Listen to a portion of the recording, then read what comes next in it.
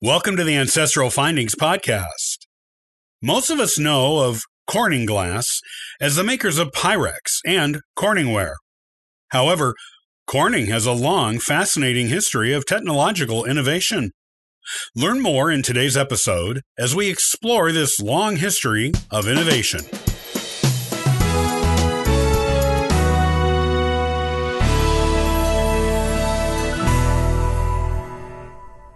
Corning glassware is so ubiquitous that chances are your family relies on it, and you have several pieces of it in your house. This company has a long, deep history. Because they have so many glass technology advancements under their belts, not only are you likely to have a few pieces of Corning glass in your kitchen cabinets, but among your electronics too. Founder Amory Houghton started Corning Glass Works in 1851. Back then, the factory was located in Somerville, Massachusetts, and it was known as the Bay State Glass Company.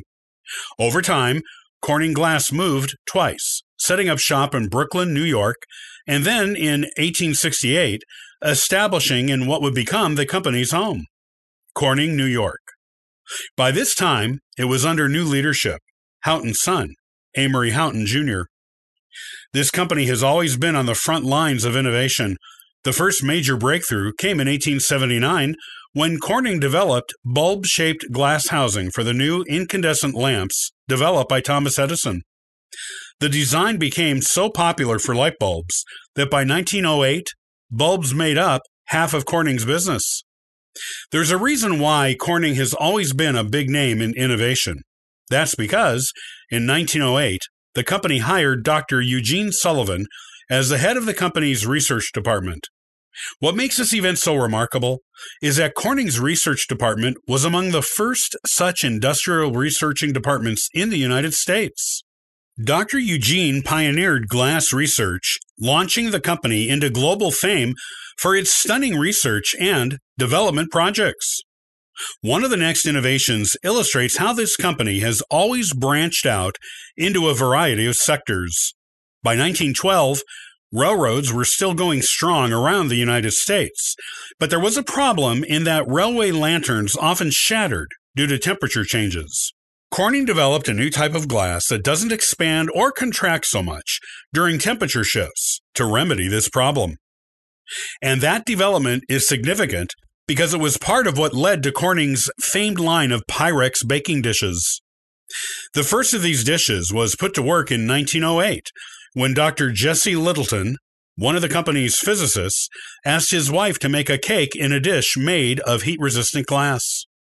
The cake turned out a success, and with improvements to their heat-resistant glass formula, Corning was able to launch the Pyrex line in 1915.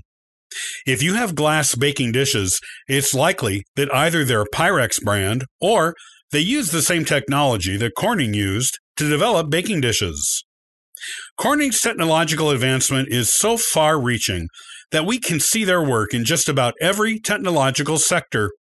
In 1926, the company produced a high-speed ribbon machine capable of creating 400,000 light bulbs in 24 hours, and by 1933, that machine was used to manufacture bulbs for radios, thus making radios much more affordable to the average consumer. By 1934, they pioneered silicones, which are a combination of glass and plastic. These developments would lead to the types of glass used in spacecraft windows, telescope lenses, and other kinds of optics. Corning is in large part behind television as we know it, too. In 1947, the company developed a way to mass-produce TV tubes. Further improvements to the process allowed for mass production and affordability. And suddenly, millions of people who couldn't afford them before were now able to buy TVs for their living rooms. What about Corningware? That's a type of glass that many of us are familiar with because it features prominently at our family dinner tables. Some people even collect older pieces of Corningware. Turns out, the development of this type of glass was a happy accident. Dr. Donald Stuckey was heating photosensitive glass when the oven he was using malfunctioned and overheated. Upon removing the glass from the oven, he discovered that the overheating hadn't harmed the glass, but it had turned the glass milky white. Further testing revealed that the glass wouldn't break when dropped, and that's how Corningware, a type of glass ceramic bakeware, was born. Corning's inventions are almost too numerous to count. Over the years, they just kept on coming. They first developed the fiber optic technology we use for communications today back in 1970, and in 1982, they created a fused type of glass that will go on to make LCD displays crystal clear and easily mass-produced. There is Corning glass in the Hubble telescope, and it was used in the Mercury spacecraft too. Today, Corning is a massive company, employing 51,500 people, and they're still pioneering glass for a variety of fields. Fiber optics are one of their major projects, and they also produce the glass that features on many of the LCD displays we use. Tech giant Apple relies on Corning to produce its touchscreens, as do many other companies producing phones, tablets, and other displays.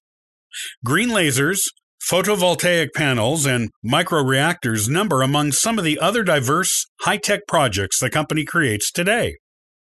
For those of you who are curious to learn even more about Corning's history, there is even a Corning Museum of Glass. The museum is located in the company's hometown of Corning in New York.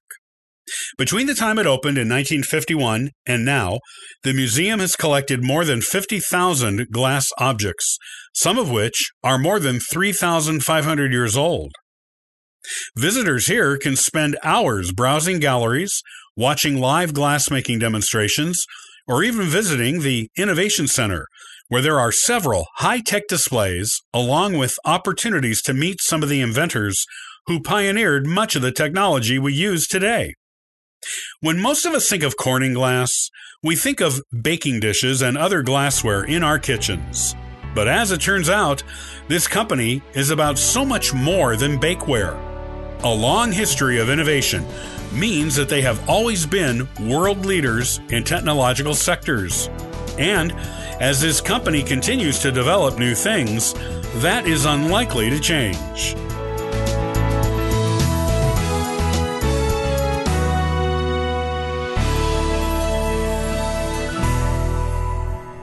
Thanks for listening to the Ancestral Findings podcast. Check out ancestralfindings.com for additional free genealogy resources and weekly giveaways.